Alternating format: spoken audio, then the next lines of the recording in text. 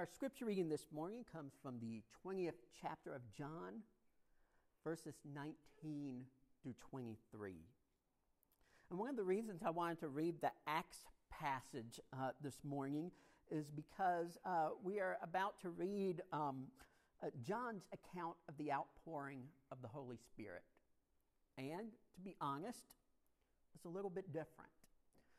This is a quieter version that doesn't have quite all of the pyrotechnics that we find in the book of Acts. But I think there is a message in this version that God has for us this morning. So John, the 20th chapter, verses 19 through 23. Hear now the word of our Lord.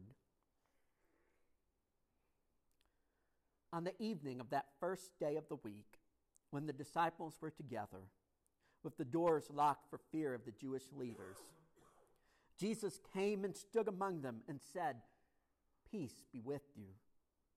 After he said this, he showed them his hands and side. The disciples were overjoyed when they saw the Lord.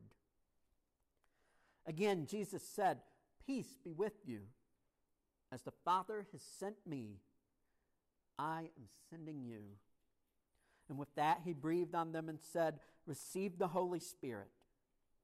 If you forgive anyone's sins, their sins are forgiven. If you do not forgive them, they are not forgiven." This is the word of God. It finds its way into our hearts and lives this morning by the power of his Holy Spirit. Amen.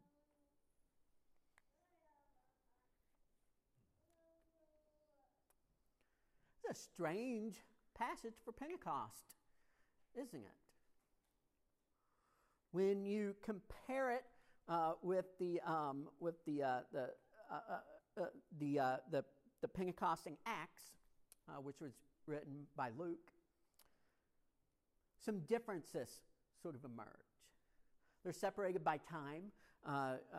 John describes the outpouring of the Holy Spirit as occurring on the evening of the resurrection. Luke depicts it happening 50 days later at the Feast of Pentecost.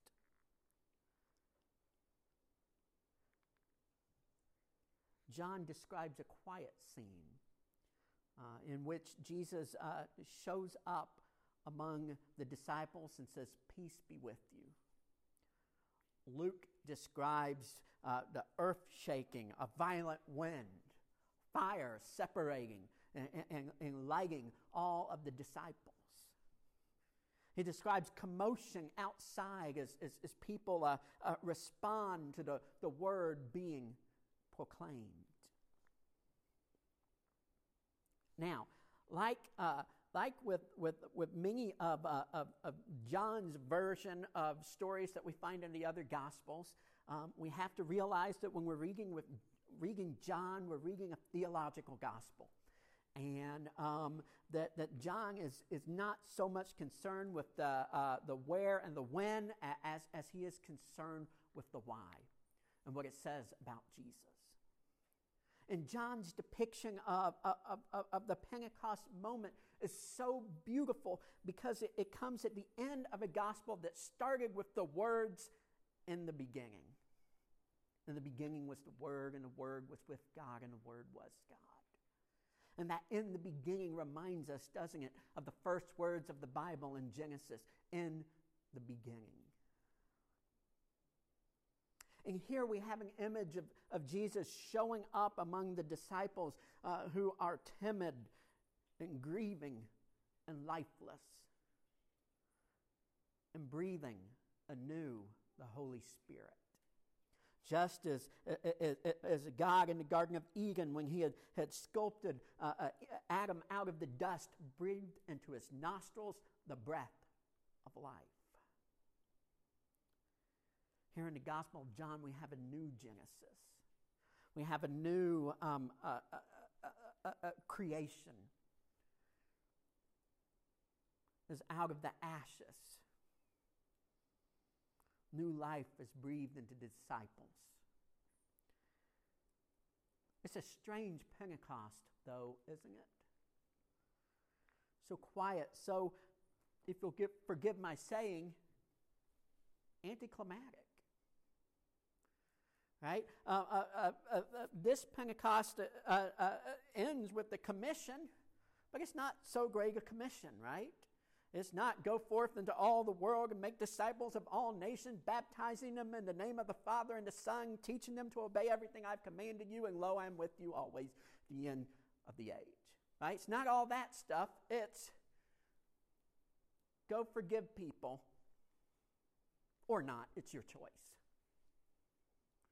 That's the strange commission on this strange Pentecost. Go forgive people or not. It's your choice. What does that mean? Now, in the Greek, it's not passive. It's not like go forgive people or not. It's go forgive or condemn. Right? It's two active verbs that are opposites.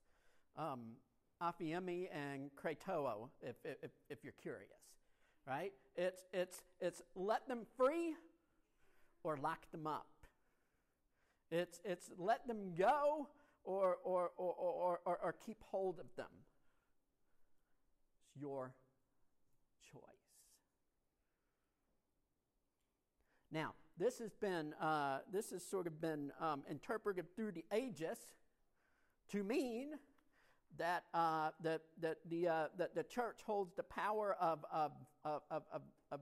heaven and hell, right? That the church has the ability to decide who's going up and who's going down, right? If you ever see the Vatican, right? There's the seal of the Pope always contains these two keys, right? They're the keys to the kingdom, the keys to heaven, the keys to hell. Now, of course, we Protestants chafe against that, and we've rejected that, right? We say that, no, that's not true. No earthly power has that kind of power, right? Jesus is the judge. Jesus decides who goes up, who goes down. Jesus must be saying something else. He must be at something else. And I believe that's true, right? I'm not going to disabuse you of that notion. But I think there's something profound going on here. That Jesus is telling his disciples, just as the Father has sent me, he says, I am sending you. And remember what Jesus told Nicodemus. The Son was sent into the world not to condemn the world, but so that through him the world might be saved. I am entrusting you with the message of salvation. I am entrusting you with the message of divine forgiveness. I am sending you out into the world to spread this message, to proclaim forgiveness wherever you go. But it's a choice. See, forgiveness is always a choice. Right? God can't make us forgive any more than we can make our children forgive. Right? Now, we can give them the words to say. We can say you're sorry. And then we can say, now say, I forgive you. But we know as parents, as grandparents, as aunts and uncles, we know we can't make them mean it in their heart, right? All we can do is put them through the paces and hope that something takes over and they mean it. Or that the exercise of forgiveness is something that, a reflex that they'll develop for the time when they need it and when they'll need to mean it. And I think it's the same way with God and us, right? It's a choice. You can bring my message of forgiveness to the world, or you cannot. And if they don't hear it, if they don't receive it, well, then they're going to rest in their condemnation. It's your choice. You hold the keys in that way. And I am sending you as the Father has sent me to be agents of divine forgiveness. agents like Corrie ten Boom. Who here has ever heard of Corrie ten Boom? Yeah. Oh, great.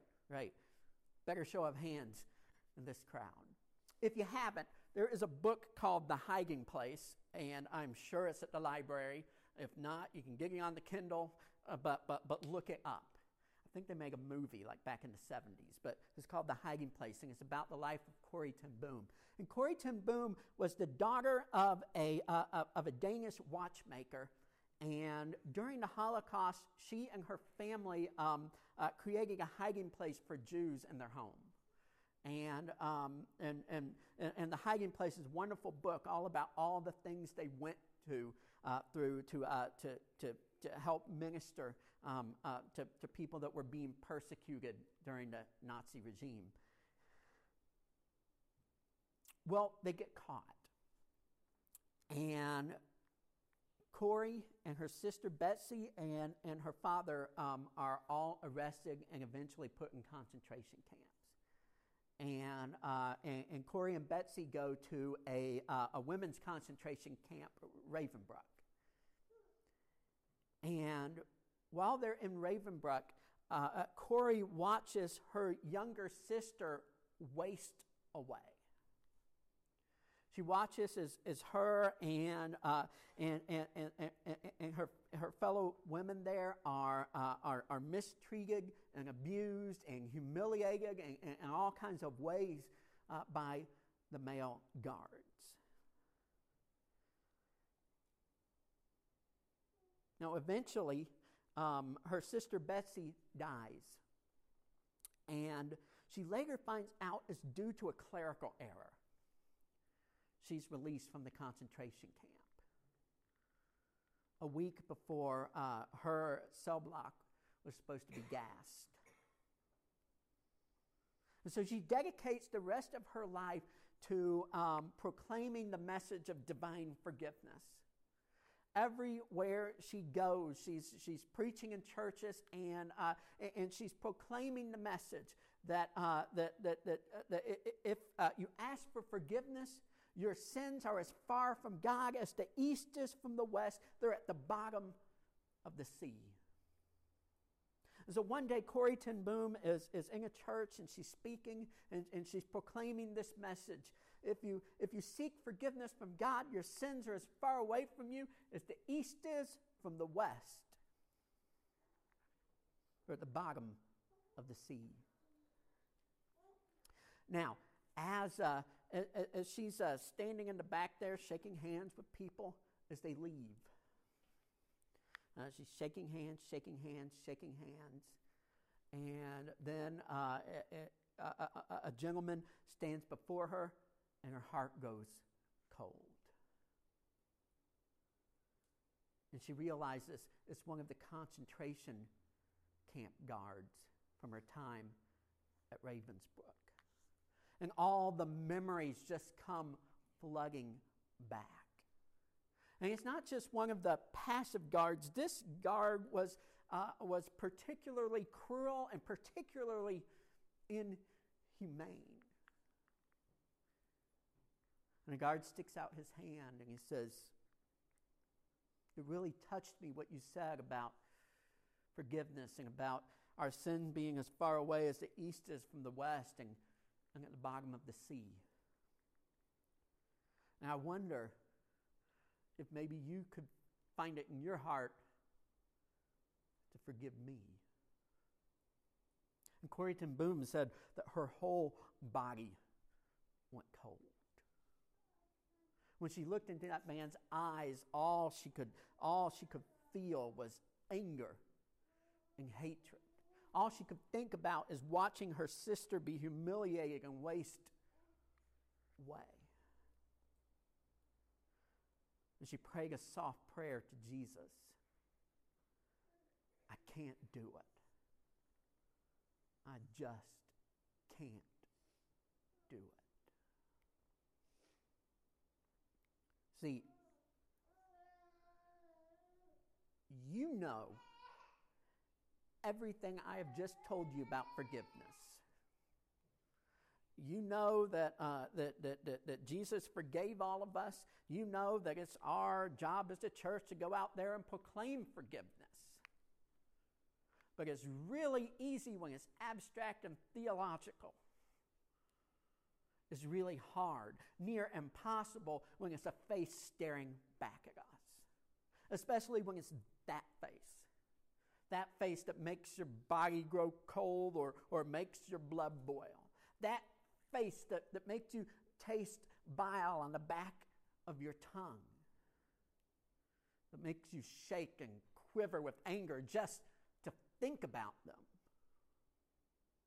When they've got their hand outstretched, when they're asking for forgiveness, that's when it's hard. That's when we say, Jesus, I just can't do it. Maybe you've said that in your own heart after every forgiveness sermon you've ever heard. Jesus, I just can't do it. I just can't do it. And you know the teaching, right? Every Sunday when we pray the Lord's Prayer together, we say, forgive us our trespasses as we forgive those who trespass against us. Right? Or if you're a Presbyterian or a Catholic, forgive us our debts as we forgive those who are indebted to us. Forgive us our sins as we forgive those who have sinned against us. You know it. You also know that this is the only part of the prayer that Jesus feels the need to elaborate on. He makes it clear. If you do not forgive others their sins, neither will your Heavenly Father forgive your sins. He says it in black and white in the Word of God. And that scares us, doesn't it? Because we look back at that face and we say, I just can't do it. Jesus, I just can't do it. See, what you have to picture is that you're on a cloud, right? And behind you is like the pearly gates, right? It's like heaven. It's you can hear the choirs in the background and St. Peter at that podium with the book of life, right? And the gates are wide open for you.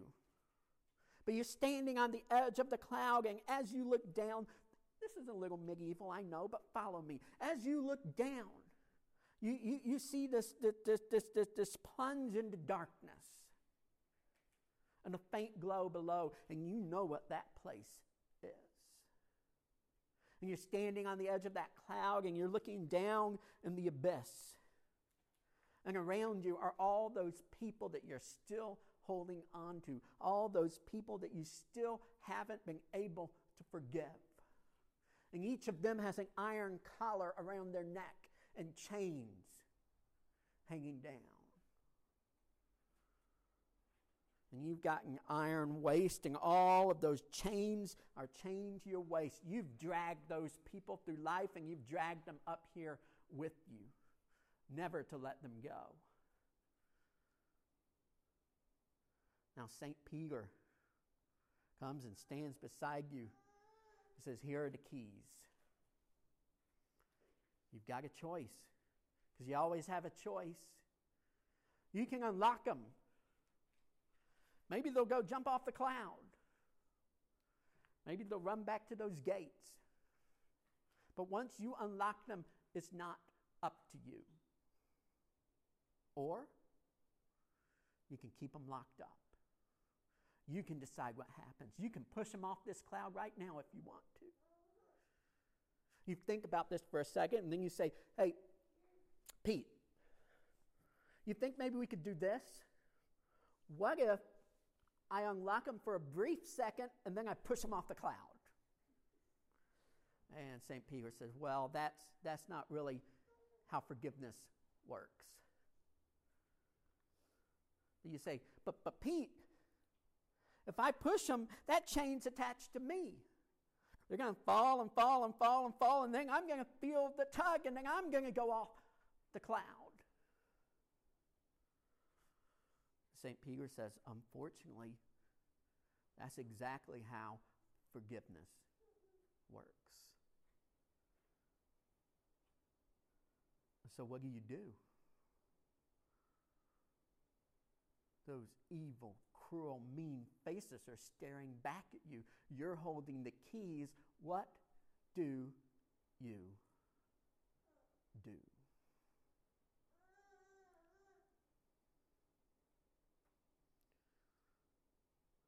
So Corrie ten Boom was standing in the back of that church, and she was trying to work out herself. She was saying, Jesus, I just can't do it.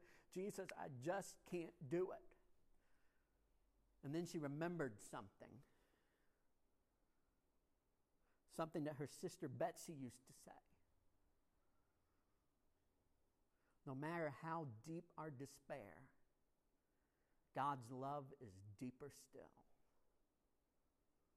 And then she remembered something that she had gone around the continent teaching.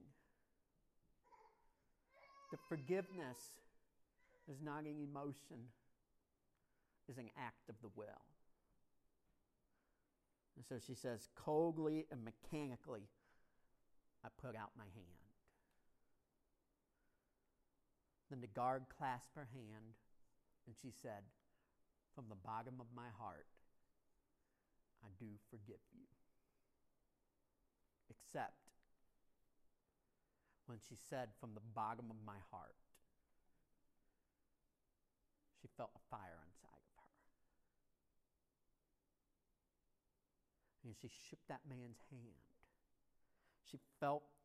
She described it as this energy rising up in her and running through her hand and running into the person whose hand she was shaking. And she knew in that moment that what was happening inside of her was the power of the Holy Spirit. And she knew the Spirit was making this possible. And she later wrote that I have never experienced the love of God as deeply as I did in that moment. Friends, I don't think God is out there punishing us because we don't forgive people. I think it's the act of forgiveness that unleashes the Holy Spirit in us. I think it's the acts of forgiveness that makes grace possible. That we have to let go of those chains. We have to let go of that hurt, let go of that pain before we can really, really, truly let God in.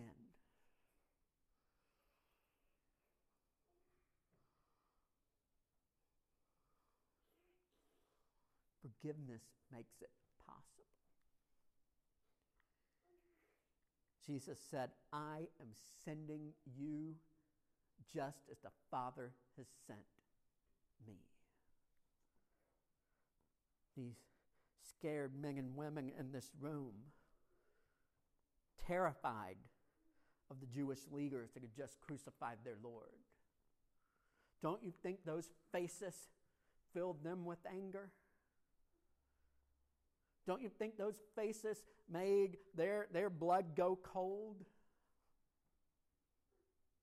And Jesus says, go forth and forgive. Go forth and forgive. Just as the Father sent me. He sent me up that hill with that cross.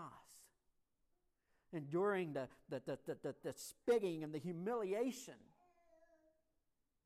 He let me hang from that cross, stripped naked for all to see. And I whispered those words, Father, forgive them. They know not what they do. As the Father sent me, I'm sending you into a world in desperate need of forgiveness, to proclaim all is forgiven.